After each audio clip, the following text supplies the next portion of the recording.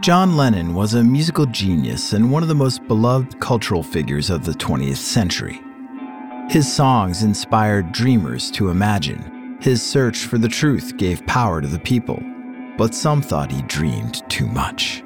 Others thought he was too powerful. So he was followed, he was threatened, he was declared a danger to the United States. And in 1980, he was assassinated. Blood on the Tracks returns with Season 2, The John Lennon Story, premiering Thursday, August 19th.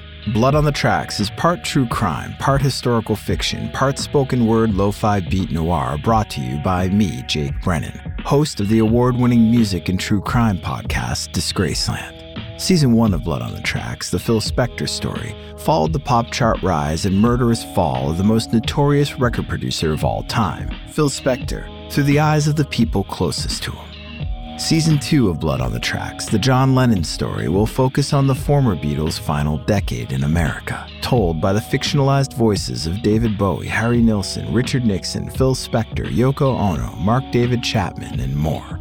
It is a tale full of paranoia, police raids, kidnappings, wiretaps, lost weekends, extortion, and murder. This evening, John Lennon arrived at the emergency room at Roosevelt Hospital. You were unable to restore the life of Mr. Lennon. This is Special Agent Jim Steele with the Federal Bureau of Investigation. Case subject is Lennon John Winston Ono. This information pertains to a period ending September 1978. Interview subject is Moon Keith John. I like to think everything I just told you happened in that very order, because the stories just work well together that way. I could have just told it all in reverse. All I know is that the more John hung around the rest of us, the crazier he became. Relationships with John could be strange. John no longer wanted me around, I guess. So we made a deal and both got what we wanted. I got $90,000 from a Capitol Records exec in exchange for handing the tapes over. And John got to move on without me.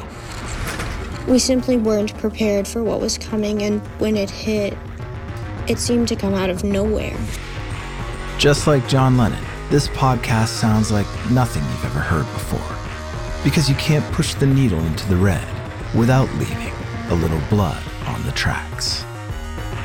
Listen to Blood on the Tracks starting on August 19th on the iHeartRadio app, Apple Podcasts, or wherever you get your podcasts.